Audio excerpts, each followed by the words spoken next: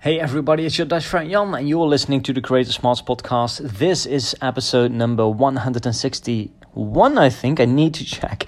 Guys, today's a special episode because it's 4:30 a.m. I'm sitting here in my hotel room in LA with the phone in my hand. Yes, I'm recording this on my phone this time. And whenever I come to LA, like the first few days are always so difficult because of this huge jet lag. We have like a 9-hour time difference.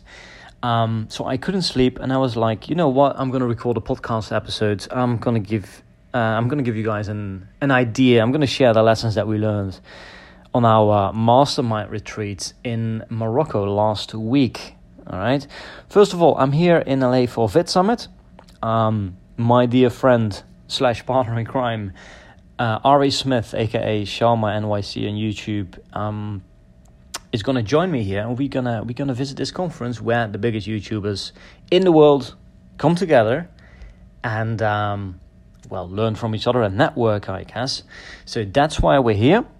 So I will probably talk about my experience at this event on the next episode, right? But for now, today we're going to focus on everything that happened in Morocco.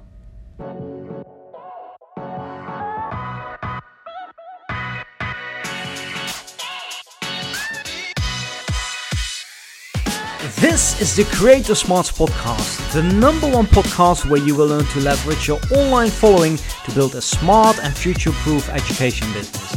I'm your host, Jan.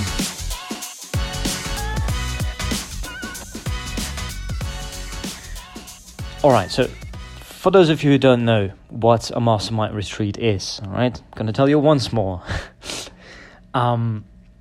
Once per year, Ollie and I bring together a group of YouTube creators in the education space, and we spend a few days together networking, learning from each other in a tropical location somewhere in Europe. In the previous years, we've done it in Tenerife, Spain. We did it in Split, Croatia, and then in Crete, Greece. This year, we went to Morocco. And you know, for me, as the one who organizes most of the event, it's always it's always a bit stressful because I never scout the locations. I never go there in advance, right? So I go to Airbnb or I just do a Google search for big villas somewhere in Europe. And I noticed that they have huge, like usually we need a 12, 13, 14 bedroom villa for these events, right? And there's almost nothing that you can find on the internet. But in Morocco, especially around in the Marrakesh area, you have actually quite a few options. So we saw this villa, and it's like, yeah, it's Morocco. You know, it's a bit far. We don't know if the food is going to be good. We have some female travelers who were a big concern of coming to North Africa by themselves. But we were like, you know what, we're going to book this villa. So we booked it, and the pictures look great. But are the pictures as good as, you know, are they honest? Like the things that they're saying on Airbnb doesn't match the reality. So I took a plane, flew to Morocco. This was one day early on the Saturday, and there was a driver there who was waiting for me to pick me up. And obviously, not obviously, but he didn't speak English, of course, so I got to use my French again, and he brought me to the villa. And then all of a sudden I entered this villa. It was like a huge lobby which really looked like a palace, and it came with like a 20-meter swimming pool. This was so big. It's like one of those Hollywood mansions that you see on MTV, I guess. Like a pop star could live there, but this was in Morocco. So as I was just spending time by myself on that Saturday, first I felt really excited about all the space and all the luxury, and you know, having four-man staff, like two cleaning.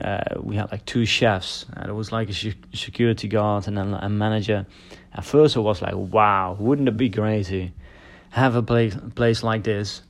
I felt like, I guess, like a celebrity, as you could see on my Instagram stories, if you follow me on Instagram. So, yeah, maybe follow me on Instagram. Just look for my name, Jan van der A1. Anyway, as I was sitting there, I was thinking, this is really cool to own a place like this, but at the same time, it's also really shit to have all this stuff and to be alone. To have so much space wasted. And this reminded me of a conversation that I used to have with a person who is a friend, but he's in his mid-50s, and he's done well in life, lives in Hong Kong, and he always said, like, Jan, flying business and going to fancy restaurants, doing all the stuff is fun, and you need to do it at least once, but what actually matters way more is whom you're sharing the experience with. And yeah, I felt the same thing. So I was really happy that Ollie was joining me later that evening. We picked him up from the airport at like midnight. We came back. Ollie wanted a beer. There was no beer at the villa. So instead we drank a bottle of water. We went to bed. And then the next day, all the participants arrived. And that was really cool. So these were all guys and girls who create YouTube videos in the education space. Most of them teach languages because, again, we have a background in languages, right? But we're also really happy to welcome some of the guys who were doing something differently. So we had Alan, for example, who teaches his audience how to play classical guitars, and then we had Joe Franco there as well. Joe has her own Netflix show, and she has a YouTube channel where she talks about all kinds of things, really, like personal development, finance, but also journaling. She has her own journaling club. So it was really cool to have that variety of people. Some of them were just getting started, business-wise, but did have a few 100,000 followers on Instagram, for example. And then we also had some more established business owners who also create YouTube videos, right? So here are the guys who do like 1, 2, 3 million per year in revenue. And the success of these events always depends on the chemistry of the group. Does the group get along well? That's really important, and we never know in advance, so we always have to wait and just see, right? And now what I noticed is that this is the first time that we're doing these events, and the groups have always been amazing. I'm not really sure why that is. I think it's probably something like, if you listen to this podcast and you like what we talk about, then you're probably going to get along well with other people who also listen to this content and also like it. Or if you have a personal relationship with either me and Ollie, then it's very likely that you're also going to like other people who have that relationship and who are attracted by the things that we talk about here. That's probably what happens, although we do it kind of unconsciously. But the group was great, get along very well. So let me just share with you what we did during the event, and at the end I will also share some of the things that I learned, okay? So on the Monday, and this is the day where we do most of the hard work, where probably most of the most interesting conversations happen. So everybody, like every business owner, some of them actually brought their partners. So every business got about 30 minutes of time to present a problem or a challenge that they were facing in their business. And then the other participants was about the 15 of us in total. They then got the opportunity to give input. So people ask questions like, let me see, I have my notes here. So some of the questions were like, we're creating new courses. Should we launch them all at once or launch them one by one? And then there was a person here who had like business was going very well, but he actually noticed that there was a problem in his core team. He needed to replace somebody in his business. Or that was actually the question. It was like, okay, I'm working with this person. This person is great. He's very skilled, works very hard. But there's something about it that's wrong, and it's actually becoming problematic in the business now. Should I get rid of this employee or not? And then if yes, and how do we do that? So we talked about that. lots of questions about how to organize course ecosystems, right? So you have an audience, they want to learn from me. What course do you create, or what courses do you create, and then in what order do you sell them? How do you organize your sales funnels? A person here got to like 6 figures in revenue, and she was like very happy with where she's at. She was okay, how do I get to 7? So I guess that's the most like a typical question here, right? It's like, okay, the question essentially is how do you build a business? But we came up with some really interesting ideas. How to find a good community manager, how to run a challenge, somebody who spotted like a B2B opportunity within their business. So we explored that. And then this was also an interesting conversation. So it was with somebody who hadn't quite found the traction yet. Basically started out blogging, created really high quality content, and his blog is getting some traction, but actually no, his blog was not getting enough traction. It's getting some traffic, but nothing that we can call traction, right? And then he was like, okay, what should I do? I already have all the courses. They are converting, but I just don't have enough traffic. Shall I just keep doing what I was doing? And then some people were saying like, yeah, you know what? Why not? You already have all this great content. Why not, optimize your SEO, maybe hire content writers, and just make sure that you nail your SEO. And then I was like, yeah, not bad advice, but if you're trying to grow something that's not growing, it's just really hard to grow something that's not growing.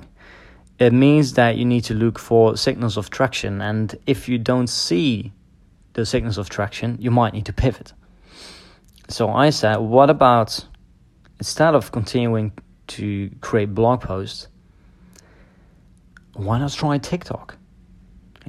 Or short form content that you can then upload on the existing YouTube channel, because the guy already had a YouTube channel, but also on other platforms like Instagram Reels or TikTok. So we came up with lots of interesting ideas, and let's see if he's gonna do it.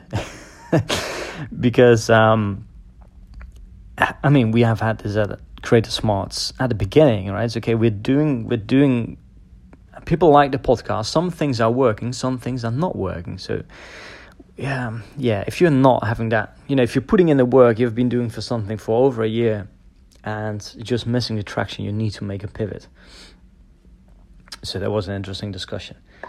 Those were the kinds of topics that we talked about. And then on Tuesday, Ollie gave a presentation on. Was it about email marketing? How do you write a welcome sequence? How do you write an email sequence? How do you structure your funnels? Because we noticed that there were lots of questions around this on Monday. So we used those sessions to answer the questions that people had. Then people worked on the same. There were some strategy sessions in smaller groups on the Tuesday afternoon. On Tuesday morning, and then in the afternoon people had time to work, and it was just this really nice vibe where we were sitting in this huge villa. Some people were hanging in the pool and everybody was on their laptops and getting work done. This was like next level co-working, really. Everybody was sitting there in the swimwear. It was a really chill vibe. And then on Wednesday, this was actually one of the highlights of the trip, I think, we took a day trip, and the idea is that some of the best conversations happen when you're not actively working on something, when you're just hanging out, bonding with the group, I guess. And that's sometimes when some of the most interesting conversations happen. So in the morning, they came to pick us up at like 10 a.m. I think. So after we had breakfast, we went to downtown Marrakesh, to the souk. It's like the big market and the old town, right? And we had a guide.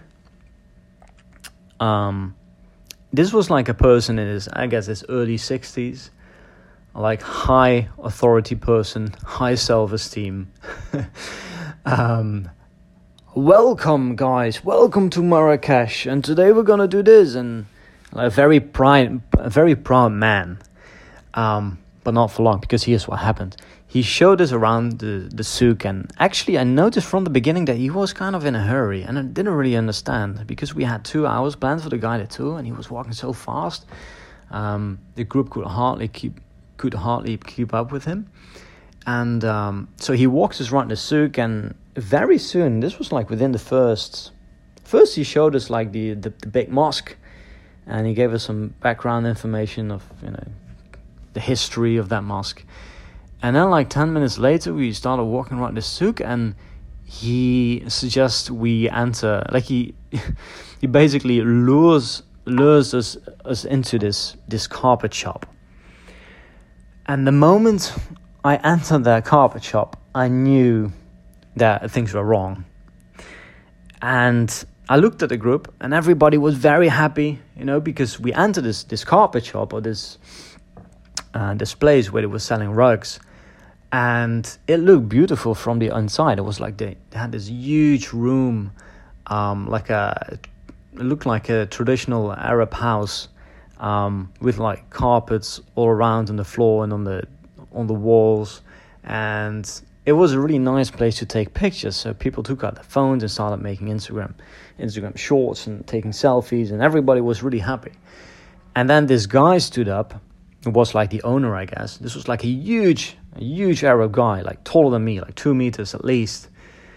And he put on this show. Welcome to this, he didn't call it a shop, of course. Welcome to this traditional Arab house. And it's now time to go for a break, and you guys are all gonna get a tea. And you want standard tea, or do you want real Moroccan tea with extra loads of sugar? And he started putting on the show, and I knew where this was going, because for those of you who don't know me, I've been to 103 countries. Like, I spent most of my 20s traveling to, all around the world basically, and also spent quite a bit of time in Arab countries. I actually did spend 3 months in Morocco about 6 years ago or something. But also when I was younger, like when I was 16, I remember once going to Tunisia with my parents, and the exact same thing happened. We had a guide who wanted to show us town for free, of course, and then they bring you to this carpet shop where they give you this presentation, and where they just start, first they give you a bit of background information about the place, about the history. And then they start showing you all these rugs, and they start piling them up. And there is like this guy who's like giving the performance, who's like giving the show. And then there is like 10 people, assistants, who are rolling out all these carpets, piling them up. And they continue for like an hour. And then they start asking you questions like, okay, so which one do you like? Which one do you like? Okay, how much will you be willing to pay for it? Yeah, I will sell you it for... And then you get like this, first of all, you lose an hour of your time. And then at the end, they come with like this high pressure sales pitch. And you're sitting there. The guy gave you the show, right? The performance. You drank their tea. There's like all these assistants who worked really hard. And you're sitting there and you start feeling guilty, right? It's like, okay, I own something. I need to buy something from them. Let me just buy a carpet. That's what happened to most tourists who end up at the carpet scam. You can look the carpet shop scam. You can look it up on Google. Actually, it's a very popular scam. So I was sitting there again. Like, the group was very happy. Everybody was taking selfies. Everybody was excited. I was like, I want to get the hell out of here right now. So after 2 minutes, I stood up and I went searching for the guide, but he left. So there was only one. There was only one solution. I entered that house, that room again, and while the guy was giving that presentation, I interrupted him and said, "Excuse me," I said, "Just to make clear, are you planning to sell us these carpets? Like, are you going to give a sales pitch?" And then he said, "Yes, but I'm just doing my presentation here. Can I continue, please?" I said, "Well, yeah, you can continue, but just to let you know that we didn't come here to buy carpets. And then he was like, yeah, okay. So I took a seat again. And the guy continued for another 2 minutes. And then he was like, all right, guys, that was it. That was the presentation for now. Enjoy your day. And and yeah, he knew that, okay, we were not going to buy anything. At least I made it clear, right? And there's lots of marketing lessons to be learned from this. And I had a conversation with Ollie and a few other participants afterwards. And so we were analyzing the situation here. So, okay, how does this scam work? And again, this is a scam, right? This is not proper marketing. So what were some of the marketing elements here that worked, and what make it a scam, or what make it something that doesn't work? And I think the main principle here is they bring you in the shop, and they give you the presentation, and they give you the tea. That's basically the freebie, right? The lead magnet, trying to create some goodwill. The mistake that they make. All right. So no, wait. Here's the first thing. So they give you the freebie, then they tell you the story, right? Because things become more valuable if it has a story. Like they give you all the history of the place and how the carpets are being made, how many man hours go into it. They sell you the story, and then they ask you questions like, "What do you think? Here, feel the carpet. Which one do you like?" Right? So they're trying to identify what you like, and then if you say, "I like this one," then they come with a sales pitch. Well, we didn't wait until the sales pitch this time. Now, the problem with that approach is that they don't qualify their leads. They brought in 15 people who were not interested in building. They brought in 15 people who were not interested in buying a carpet or a rug. That was the mistakes they make. But they don't care, because they know that if they keep increasing the pressure, eventually people don't dare to say no, and they just buy, right? Well, that's something that happened to me before, and fortunately I cut I jumped in before they were able to finish the speech, the show, and pitch us. Because if I hadn't done that, then I'm sure that we would have ended up in a situation where there was even more at stake for them, because they lost even more time, right?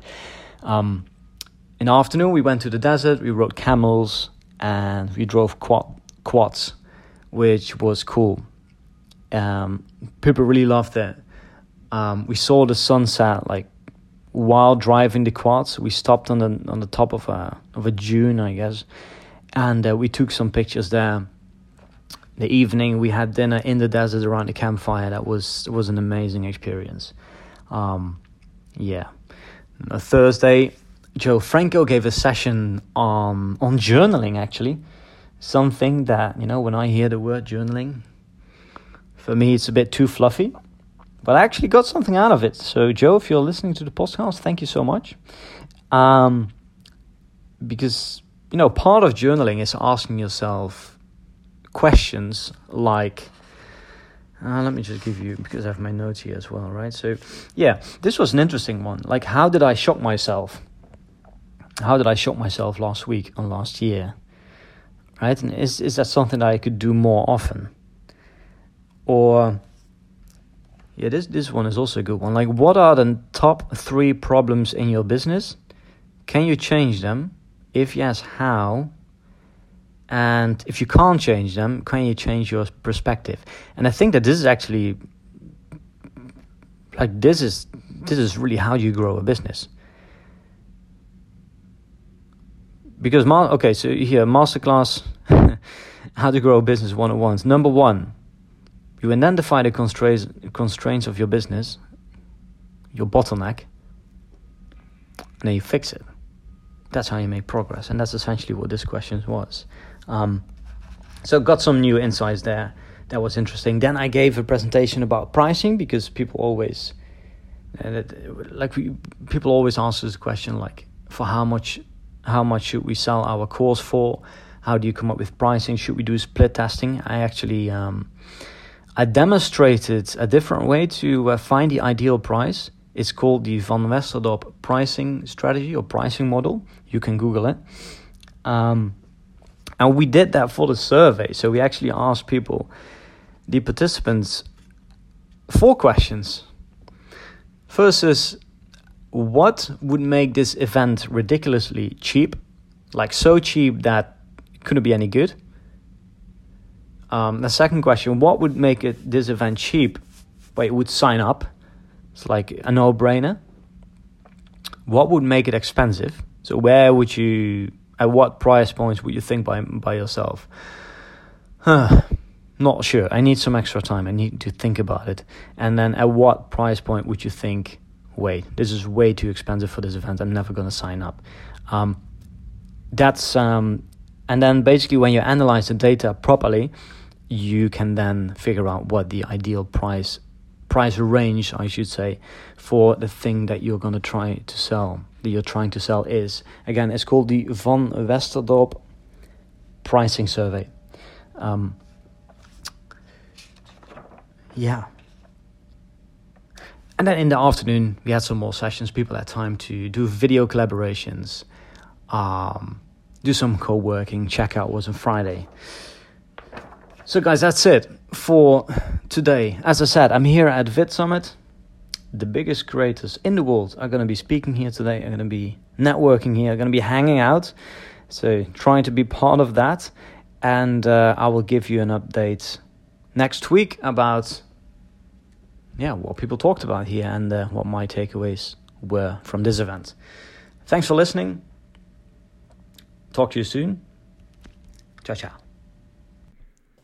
Alright, that was it for today. I really hope that you enjoyed this episode. And if you want more, then please give this podcast a positive review in, wherever you're listening to this podcast. And if you want to learn more about what we do and how we can maybe help you growing your creator business, then make sure to go to creatorsmarts.com.